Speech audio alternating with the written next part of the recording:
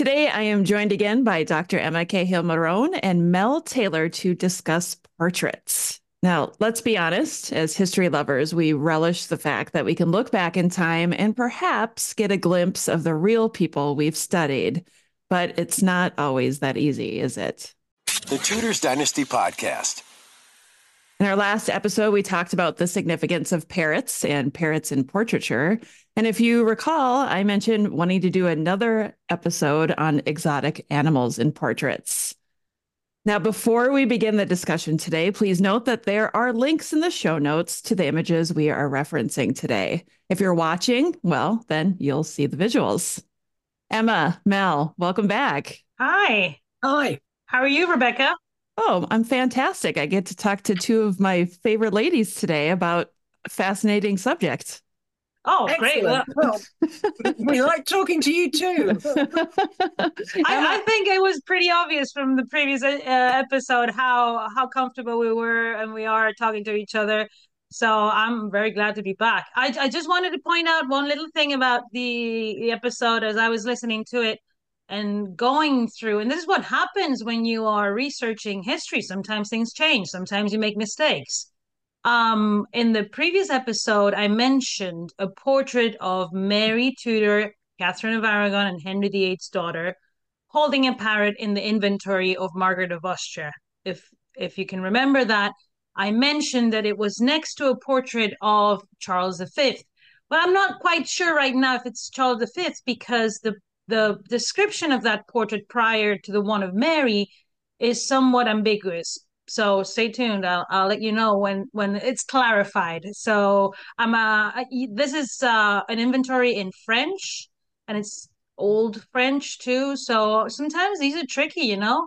In the case of Mary, we do know it's her because the inventory says she's the daughter of the King of England, the modern one, because in the inventory, Henry VII is also mentioned as the previous, because of both Henry, right? They're not saying the number, they're just saying King Henry, the King of England, the modern one. So we know it's Mary Tudor, but and we know that she must be a child. So all I've been doing is researching to see if I can find this portrait. And a lot of the times we've lost these, but for sure we know that was the case. And I also wanted to point out something about the presence of a parrot. It seems like going back to the episode, like all the examples, and you can let me know about this. All the examples that we mentioned were painted after 1524, when that portrait of Mary Tudor is present in Malines in the inventory of Margaret of Austria.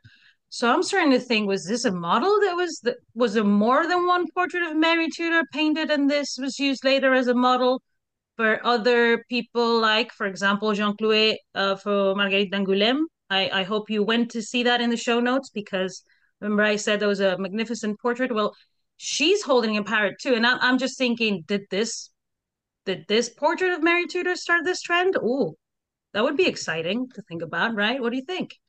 Wow. It's quite possible.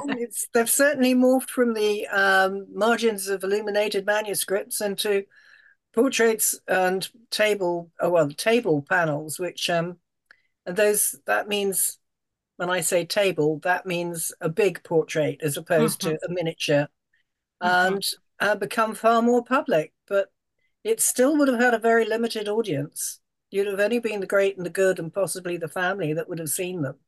So are they marriage portraits? Are they basically saying that these very powerful women have a pet parrot, but also because the parrot speaks with a human voice and was thought to say the word of God, they are actually representing the Virgin on earth? It's all possible. There's so much debate around it. We just don't know. Yeah, I wish painted parrots could speak because then they would tell us, right, in these portraits. And they look as though they're about to speak, don't they? Yeah. One thing I do know is that the one people who are making a lot of money out of it would be the merchants. Oh, for sure. The merchants were making a lot of money with many things when the Spanish alliance we were talking about was going on between the Tudors and the Trastámaras, for sure. And that shows in the records in Spain and the records in England too. There's a lot of licenses, and not only merchants, but also people connected to the court in many other levels, like humanists. Humanists were exporting wine, importing wool. So we have to think merchants, but also other people that were involved in this. And speaking of the symbolism of the animals in portraiture, which is something that we're going to talk about today, I was thinking, I kept thinking about the right and left hand, probably because, as I told you before, I'm left-handed, so I think a lot about this. And I was thinking, in the case of Mary, the portrait of Mary Tudor, which I'm proposing that might could be the original portrait that inspired others, she's holding it in her right hand. That's what the inventory tells us. But then Maybe we've she was seen left-handed. maybe she was. I'm not sure about that. Oh, that would be interesting if someone had information about that, if she wrote with her left or her right hand. Because left-handed are special people. Right, Rebecca? We are very special. Now I wonder, is that something that's ever referenced I don't in know. like have you ever, Mel, in your research over the years, have Nope. you ever come across any reference of right-handed or left-handed? Nope. No. Nope, never. I'm sure someone out there must know. Yeah, if you do, reach out. I want to know more. Now I'm interested. I want to know how many All I can think left-handed. about. Like, was Mary Tudor left-handed? That would explain a lot. But we did see that at least for some reason, in some cases, the women have these animals in their left hand, which we said it's not, seems to be odd, right? And there has to be an explanation for this. We saw it in the double portrait of Isabel Clara Eugenia and Catalina Micaela in the Royal Collection Trust. And I remember I mentioned that Catalina Micaela was, Isabel Clara Eugenia, sorry, was very important. And I want to mention Rafael Tornel, who is the person studying these infantas in Arte, Poder y Género, because the other day I didn't mention his name, and he's doing wonderful work. He's got some surprises for you guys in the future. He's got a future ahead of him. But in the case, Isabel Clara Eugenia is holding it in her left hand, and then we have a portrait of, going back to Mary Tudor, because I'm obsessed with Mary Tudor. Now I want to know if she was left-handed. But what we do know is that in the portrait in Malines, she was holding this parrot in her right hand. But there's a portrait of attributed to Antonis More of a woman. And let's remember, Antonis More painted Mary Tudor holding a red rose in an iconic portrait in the Prado Museum in Madrid, right? Well, this woman painted by the other woman painted by Antonis More in a portrait in Glasgow in the Hunterian Museum. She's holding a parrot in her left hand too, and it's the same model as the portrait of Mary Tudor in the Prado Museum. Whoa! Wow. I know it's a lot of information, but it makes sense. I hope. This is why Yep. I'm so intrigued about this portrait and the portrait itself. Right, Melanie, we've been talking about it's got many mysterious things about it that are very fascinating. Maybe Melanie can tell you more about this. Is this the one? I can't pronounce her. Van Herrick's portrait. The one in That- Glasgow, yeah. The one in Glasgow at the Hunterian, the one by Antonis More, 1564. I had the name rang a bell, the surname rang a bell, and I started digging and discovered that there is in the Moritz House a portrait by Antonis More of Stephen Van Herrick, who was in England in 1565-67. He's a medalist, he's a sculptor, he's a gem engraver, and his portrait is dated 1564, and it's an oil on panel. And he's facing to the right. And I wondered whether or not it was the pair of the lady holding the parrot up in the Hunterian. What I don't know is whether that Stephen Van Herrick is painted on mahogany, because if it is, that could that would prove absolutely that it's the pair to go with the one in the Hunterian. Can you clarify that? Because I think we haven't mentioned specifically why mahogany rings such a bell to us. Well, it's a South American wood. So it comes from the New World. And again, you immediately think of the Spanish, because if it's down in the south, in the Amazon, which is where it comes from, or in fact, the central forests of Central America, you're going to have, beautiful new woods coming in. did they think instead of Baltic oak, oh, good heavens, let's try this as, to paint a portrait on? Or it was a bit that was left over. But it's the first time I've come across any portrait painted on mahogany at all. The Wow. Italian ones on lime wood, the English ones often on Baltic oak or English oak, because it has a nice straight grain. It doesn't split or crack unless you hang it over a radiator and it all dries out and does terrible things. But it's the only painting I've ever seen painted on mahogany. I have in good authority that it is not very common. It is extraordinary that this painting is painted in this chronology. And let me throw in some more mystery in here. Actually, they did some infrared on the painting and they found out the date it's dated. That's why we're saying 1564. But it seems after the infrared, it could be 1554 instead of 1564. So 10 years previously.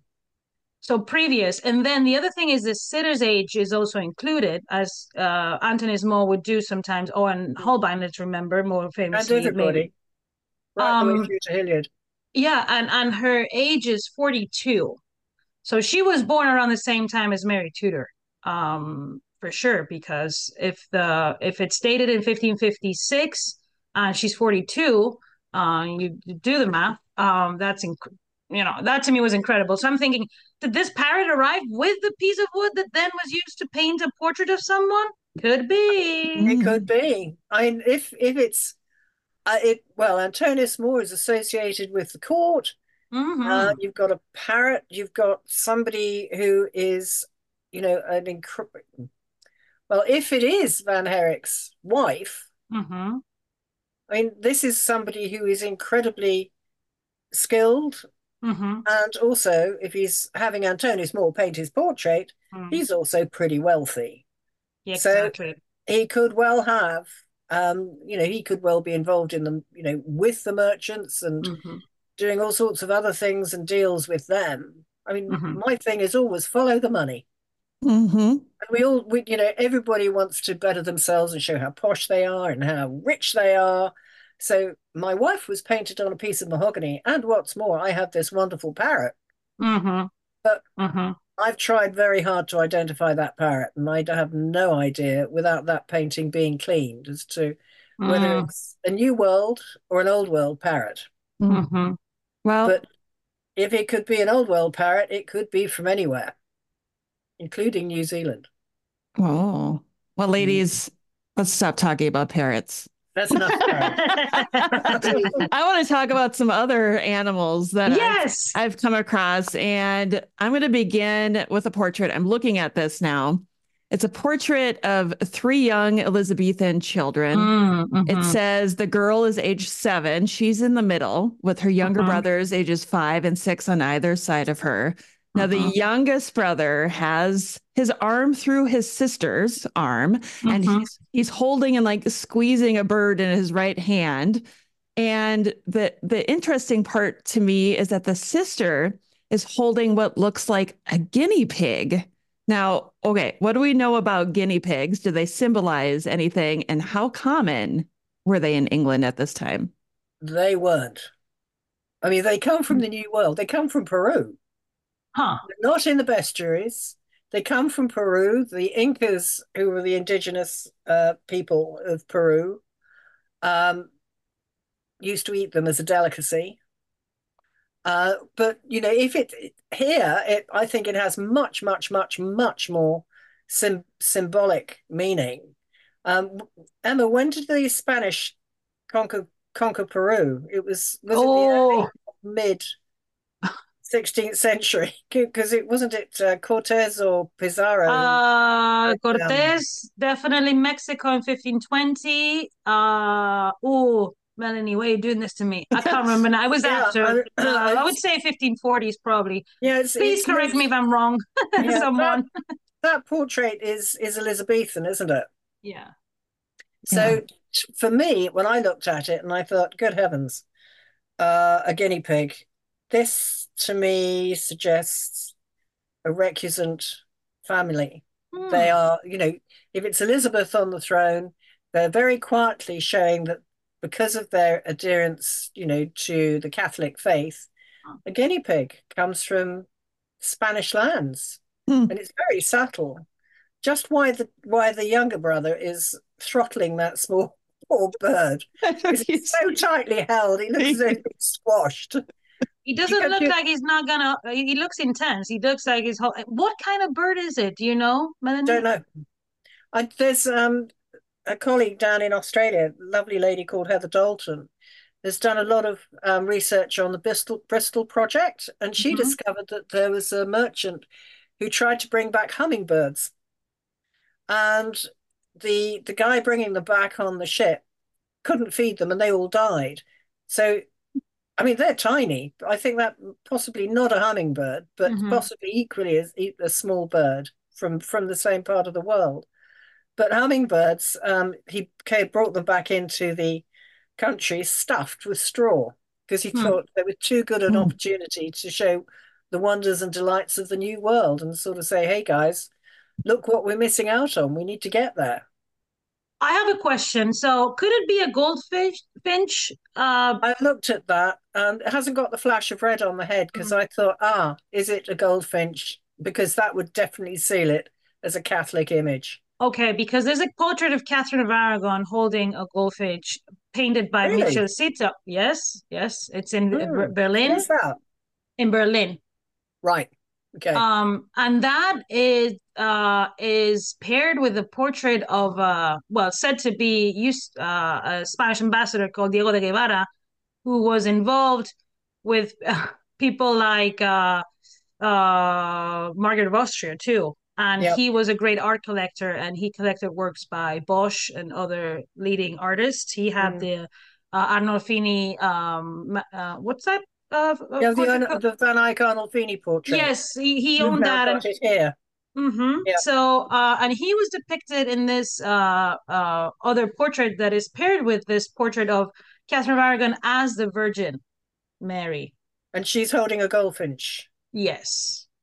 That would tie in with Raphael's Madonna of the Goldfinch, Oh, yes, it with would, the wouldn't it? goldfinch down in Italy. I'm glad I included that in my dissertation then. And the magnificent thing about this portrait of Catherine of Aragon holding this bird, which is not an exotic animal, but very, very symbolic, right? Is that it's we know it's her because it's the same model as the model that is in the Vienna in the Kunsthistorisches Museum, labeled today as Mary Rose Tudor, sister of Henry VIII. It's the same model, and there's a third one in Detroit. Maybe just Rebecca and I can drive there sometime in the future, and or fly better. Yeah, I think it's like an 11-hour drive at least. She was looking at me like, you still don't know the distances here in America, do you? I'm like, no, we'll fly there. It's a short flight. And yeah, and there's a third one there in Detroit, and she's holding a perfume bottle, and she's depicted also as, in this case, as Mary Magdalene. And it's the same That's by model. Citao as well, isn't it? Yes, Yeah. all of them are by the same painter. And in that sense, I wanted to say, I know this is very controversial portrait because it's been proposed to be, traditionally was thought to be Catherine of Aragon. Now that was challenged some years ago.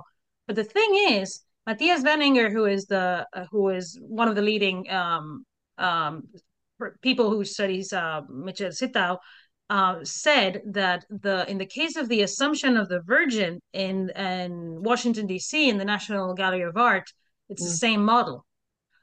The woman that is the Virgin in the Assumption of the Virgin there in Washington D.C. is the same model. Well, this was painted for Isabel of Castile in 1500.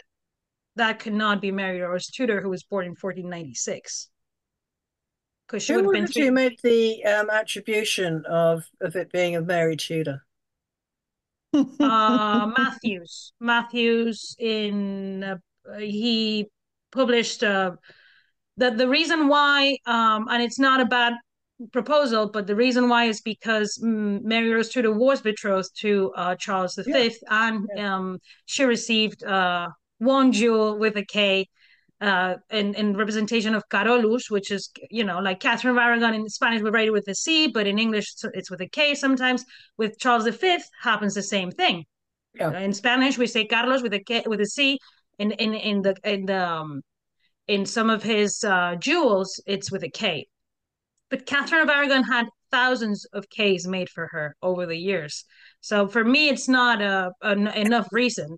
The other reason why, it's because of the dating of the portrait. It's before it was dated by Friedlander around Yeah. 1505. That would make sense if it's Catherine, because it's around the time she was ambassadress and 20 years old. And we have to think of the age of the person, right?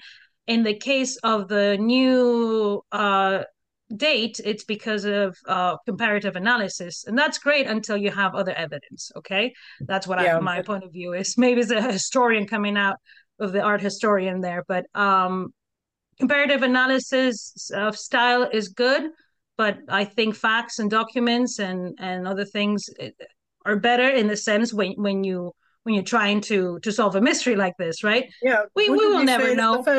Emma, wouldn't you say the first thing to do is to look at the dates of the individuals that are alleged to have been portrayed? So for me, the fact that Catherine in 1505 is, she's what, 20, coming up for Mm-hmm. 16, 17? In 1505, she'll be 20 years old because she was born She's in 20. 15. Yeah, Right, so 1485 she was she's born. 20. I mean, that to me that's almost a no-brainer. Well, for me, one of the most definite reasons is because Sita worked for her mother for 10 years. Oh, that's And another then she no-brainer as mentioned, well. yeah, and then she mentions him specifically in 1505 when she's in London and involved Right. in the commission of another portrait. And then she has a very, very close relationship to Margaret of Austria when Sita works for Yeah. her, and she's the one to negotiate the marriage between Mary Rose Tudor and Charles V. So Charles of Habsburg at that time. So even if it's not Catherine, Catherine most probably commissioned that portrait. If not, Yeah. if it's Mary Rose Tudor, Catherine of Aragon would still be involved because Yeah. it's around, she was the one to negotiate that marriage. So I think we're going off the topic though of Going exotic totally off the animals. Sorry. topic. Yeah. No, So, that's I started okay. talking about Catherine of Aragon and you know me. Oh, I get. going back to that triple portrait, apart from the fact Yeah, the children are very clearly related, and they are clearly. very, very Mm-hmm, similar. mm-hmm. I mean, the father must have, when his firstborn was a daughter, his heart must have sunk. Right. Which, but there is, it to me, it's a very sweet portrait. The fact that you've got these two animals in it is just sort of a plus. But there's another one that you've got in this Yes. end, which Okay. is the 10th Earl of Cobham, Yeah. William So Brooke.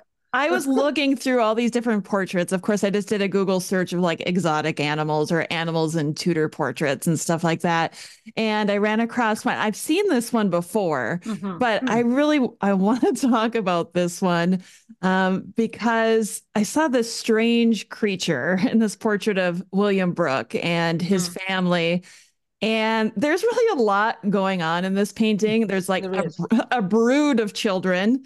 There's a small bird. It looks like there's a parrot on the table, but there's one more animal it's sitting in front of the youngest daughter. It's actually sitting on her plate, which is a bit alarming, but that's beside the point. What on earth is this creature? And if you're listening and you're not looking at the painting, I'm going to describe it real quick because it looks like a cross between a black cat and a monkey. I want one of those. Whatever it is, you just described my ideal animal. And it's small. It's Yes. the size of a kitten, isn't it? It's tiny. Yeah, I think it's a marmoset or a tamarind. Again, from the New World, it's from South America. And the tamarins and the marmosets have this sort of bushiness around their faces. But the painting needs a jolly good clean. Oh, maybe that's why. Okay. That would reveal an awful lot. Yeah. And again, the parrot stomping round the table. Parrots? Really? That's true. He's like in the forefront. The parrot isn't it? He's clearly the protagonist of the show. But you're right, it's such a busy portrait. It's got so many things to it. I wonder if those fruits that appear to are, somewhat the things like it looks like there's some sort of, I don't know, people will be able to judge I think that, you know what? Now that I'm looking at this, I do think that's a marmoset that looks very similar to the one. There's a portrait, full-length portrait of a lady in the Royal Collection Trust, believed to be Margaret Tudor, and she's holding. Yes. There you go. I'll do a So, side by side on those. yes, we must. He does look like he's wearing something covering his mouth. Maybe, That yeah, would be I the think it's the moustache cleaning. that the Yeah, marmosets and the tamarins have. yeah, And yeah. I saw them years ago as a child in Jersey Zoo, and they're tiny. They're about that big. They are literally the size of a kitten, and Yeah. they dash all over the place. And you can imagine sitting at the table, it would be rushing forward and grabbing something, and possibly even trying to grab the parrot's tail. I mean, it must have been a hell of a household. Yeah. I mean, noisy That's what I and want. chaotic. You look at this table and you go, well, I know this is painted to portray something, right? This isn't Mm. what their normal meals look like with a Right, parrot right, running all over. And what you were saying about the similarities, sometimes painters do this on purpose. For Yeah. example, when Charles II of Spain is married to Maria Luisa de Orleans, she is depicted looking like him, which is weird, you Hmm. know. So we have to always be cautious when we look at these paintings, because I think this mom looks too fresh for this amount of children she has. Yeah, was it wife number one, two, or three? How many times was William the Cobble married? Oh goodness. No, don't quiz us so much today, Melanie. Oh, I don't know, but he definitely was busy for some time. Yeah, looks like she was shelling peas. You'll be interested too. And I was looking at more about this painting that the one woman in it is Elizabeth Brooks. And I couldn't quite figure out if this was the same Elizabeth Brooks that was with William Parr. Hmm. Ah, You know which one I'm right. referring to? Yeah, Mm-hmm, yeah. mm-hmm. So Weren't they lovers? Wasn't and then they were married and then married. Anyway, that's a different subject. yeah, but Yeah, I thought you would different find that time. another episode. Another episode. So this marmoset, this cat slash monkey, is sitting on this kid's plate. Are we alarmed that it's sitting on her plate, or is this just I don't know? Modern audience probably is, but I doubt they would have been then. It looks And very, very Instagram ready. I think you're right about this is not real life. This no, household did not look like this usually. Clearly, it's. I mean, it's a joke, but no, I think it's just to show the symbolism, to show their status. They're showing all these things they have. So that's why I think, and in that case, it's probably because it's so dark. It does need to sit on the table, otherwise you're not going to see it. This is true. And I love that you mentioned the symbolism because let's talk about symbolism a little bit too. Why is it so important? And explain how the animals who are present in portraits relay information. And I'm going to move forward to another portrait because now I'm looking at a Holbein one that people might recognize as, I think it's titled like Unknown Woman with a Squirrel or something like that. What's the importance of symbolism even in this portrait? well, first of all, it's an English squirrel because it's red, Mm. and they are one of Elizabeth's symbols was a squirrel, and that was because they cash, they're frugal. They're very good with money. Maybe she was good with money, but there's also a starling on there, Yes. and that's And in another this bird that can case, mimic. the presence of the starling and the squirrel combined has led some scholars to A lot of propose that it could speculation. be from the Lovell family, Yeah, because these animals are both present in their coat of arms. So that's why it's been proposed that it could be someone. And then the Lovell family are really important in the introduction of Renaissance. So it's no surprise that someone from that family would be portrayed by Holbein. This is one of my favorite portraits of all time, by the way. I just here in the Minneapolis Institute of Art, we have a portrait of in the 18th century following this model too. So it was influential. We know that other artists imitated this because honestly, the headdress she's wearing I don't know if you've ever seen this portrait live. Yes, I have. Oh, It's in the current Holbein exhibition at the Queen's Gallery. oh, It's it's it's breathtaking, isn't it? strange. It's breathtaking, but it's a very strange headdress. It's You immediately think of it that was it painted in the winter because that looks as though it could well be white rabbit fur. Oh. oh, could it? You know Yeah. what the dress, the way she's dressed reminds me of, Melanie? Mm.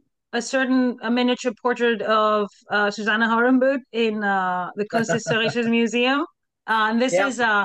these are two miniature portraits painted by Holbein, and they're matching, and it's a man and it's Husband a and wife. woman. Yep. And he's That wearing a royal library of Henry VIII, so we know he was a servant of Henry VIII. Mm. And she has the portrait of the woman has been put in relation to Susanna Horenbout, the first it's female artist on record in well, the first, one of the first. I'm going So to challenge it's you on that one. oh, do Yeah, it. I'm up for unfortunately, it. we don't have any records of Susanna being paid by the royal purse, but I love that pair that's in it In the to case me of it really Sofonisba is. Anguissola, who was a painter for the Queen of Spain and her husband, the King, she doesn't appear in the payroll either because she's a lady of the Queen. So they weren't paid because they didn't receive a wage, but she painted them. She painted the King and the Queen, Oh, she painted and the King and the Queen. yeah, Wasn't she employed to teach Elizabeth de Valois how to paint?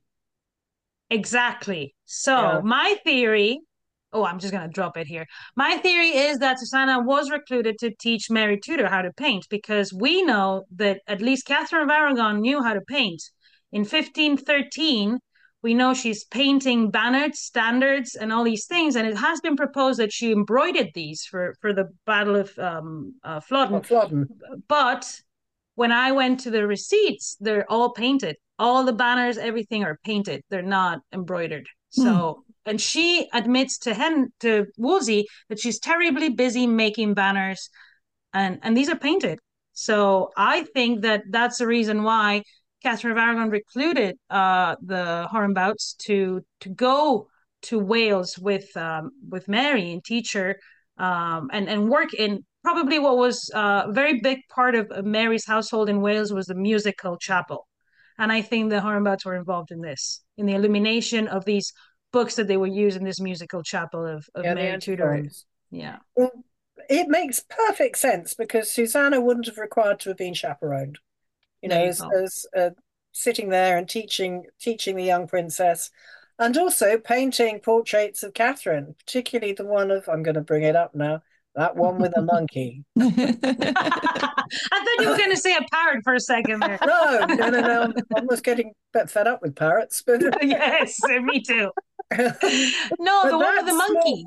yeah, that Yeah. small square one, which is in the Buccleuch Yeah. collection, when she's Mm-hmm. and you can almost see the two women because it's mid 1520s, and you can see the Mm-hmm. two women sort of saying, "Well, you know, I have this pet monkey. It comes from it comes from the Spanish Main, if you like, if you're a Mm-hmm. pirate. Mm-hmm. And we know that it caused havoc as it bounded around the court, and it's actually wearing a belt and it's chained to her. But I Mm-hmm. think it's got much, much deeper symbolism than that. Oh. For the timing and Mm-hmm. the delicacy of that portrait. And there's a panel version which is not quite as good in Russia, but we Mm-hmm. won't get to see that for some time at the moment. And Mm-hmm. you can almost see that Susanna and Catherine um, coming together and saying, right, I have this problem. Henry's eye is roving. How do I tell the women of the court not to touch my husband? And Susanna, Mm-hmm. who's steeped in medieval symbolism, and monkeys are known to be lustful. I mean, that's in all the bestiaries, they all say monkeys are symbols of lust. Mm-hmm. Yes. And so Susanna coming up with this idea saying, well, you've got your pet monkey. Let's do him. You've got your crucifix. It shows your piety. Let's have him sitting on your knee with a belt round him and you holding a long lead. And then you can show this very quietly to any woman who's getting a bit too close to Henry, which says in the 1520s. In the mid 1520s, I'm not going to mention names. Back off, madam.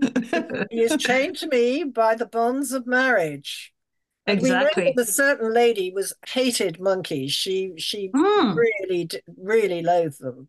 And I think it's Wolsey who documents the fact that this young lady really hates monkeys.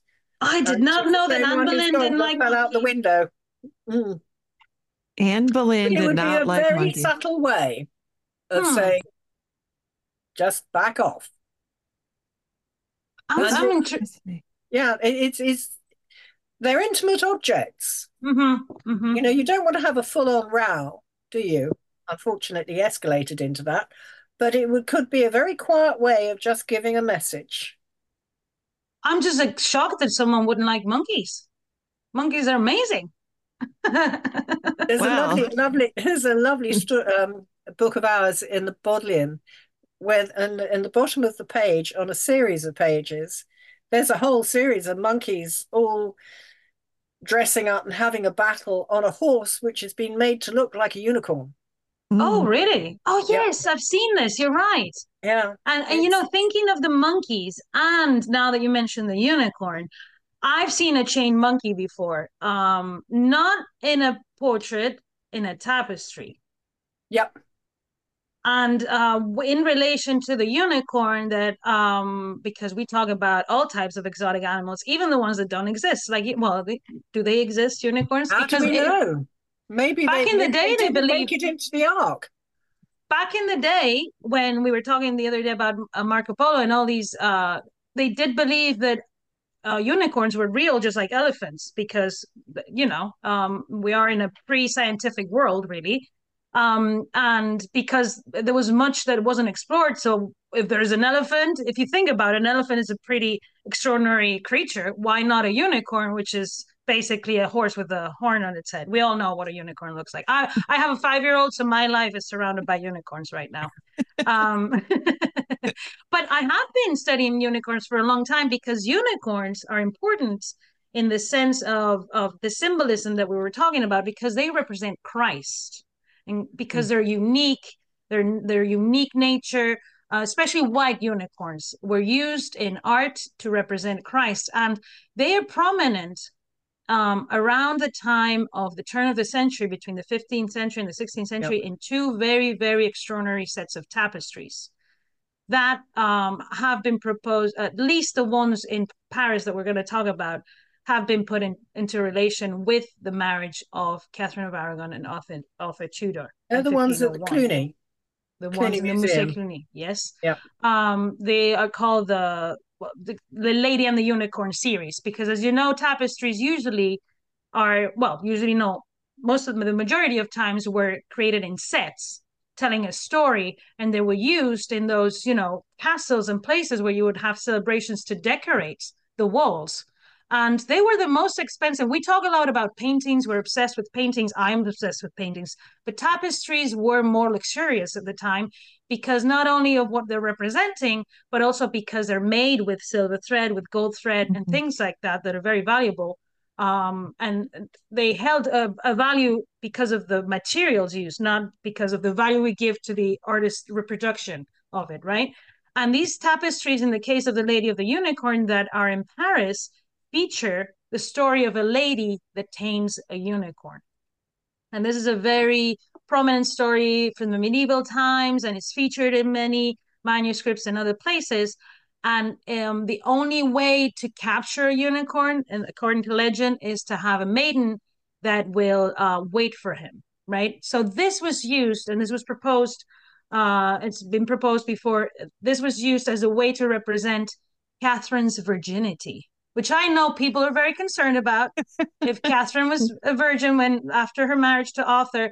So it has been proposed that this set of tapestries, the first one we're talking about, the one in Paris in the Musée Cluny, were commissioned by someone to defend Catherine's virginity after the death of Arthur Tudor, because this was controversial when Arthur died. Not only now, at the time, it was also controversial because of the implications that it had for Catherine to be able to marry the new Prince of Wales, future Henry VIII. So I wanted to bring this up because there's a chained monkey depicted in these. Yes. And there's also the unicorn, and a lot of, and this is a lady that is coming with a big treasure somewhere, and there's a feast. And the most important thing about this proposal is like in one of the tapestries that it has the only inscription of all of them, it says mon seul désir, my only desire. But Marco Picat identified an A and a K on each side. That to me is very compelling. I mean, they think that 5 of them represent the senses, and the 6th one, they're not quite sure what it represents. Are they?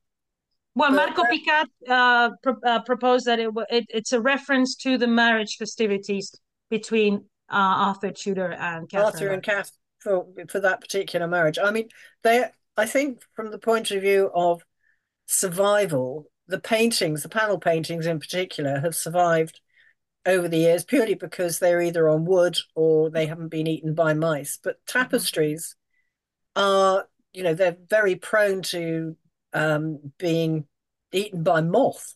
And that's why they were hugely expensive. I mean, Henry had several. I mean, the ones up in Hampton Court, the Stories of Abraham, which are in the Great Hall there, the preservation work has been fantastic on them. But that chained monkey in the Cluny ones, I'm fascinated by that one, because that, to me, it's a case of the chained desire.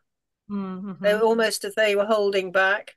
But that whole legend of it was only a pure virgin who could catch this fierce unicorn, and she's set in a glade.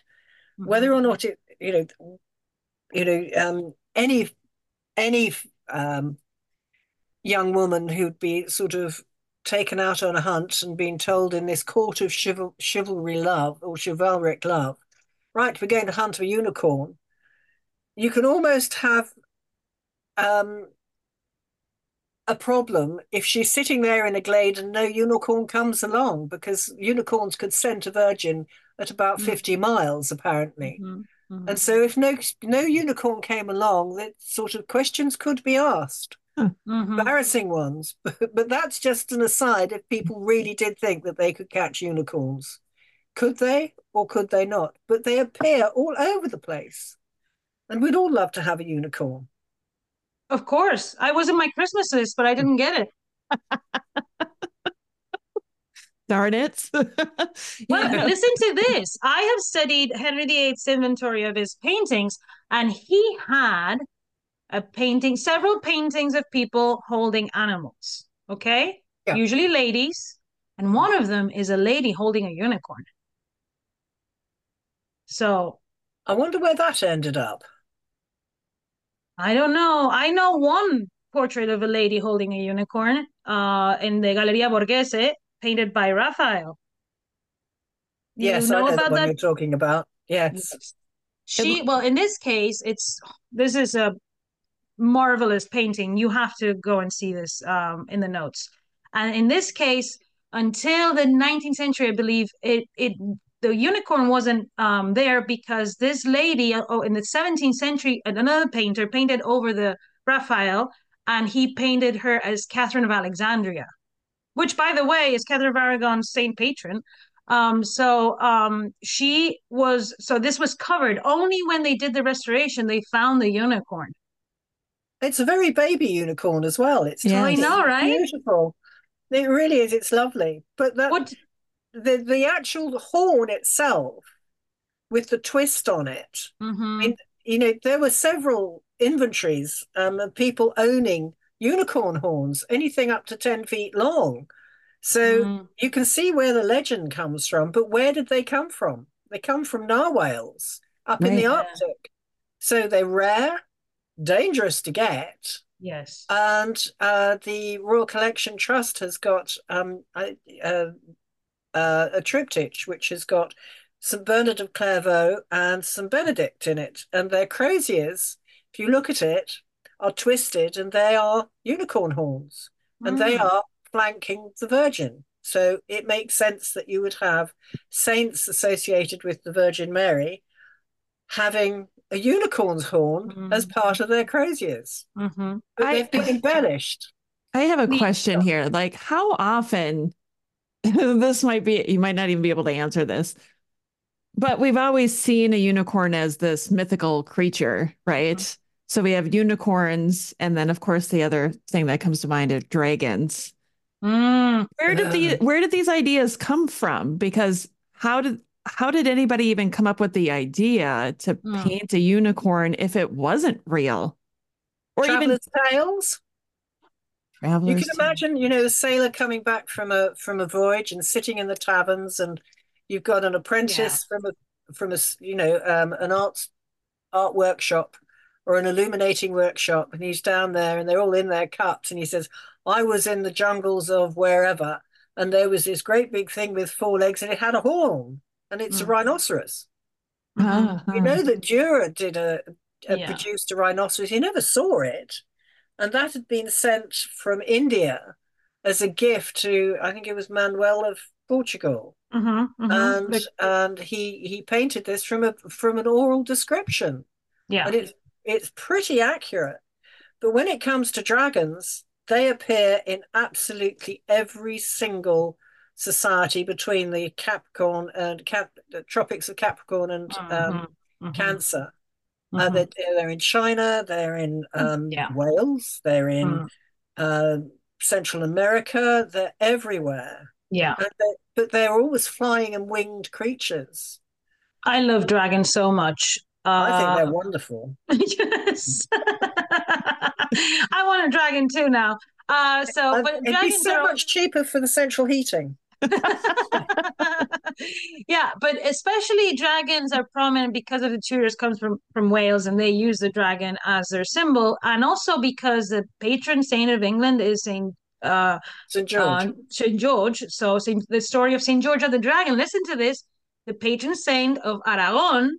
It's the same guy. So the story of Saint George and the Dragon is very important in Aragon too.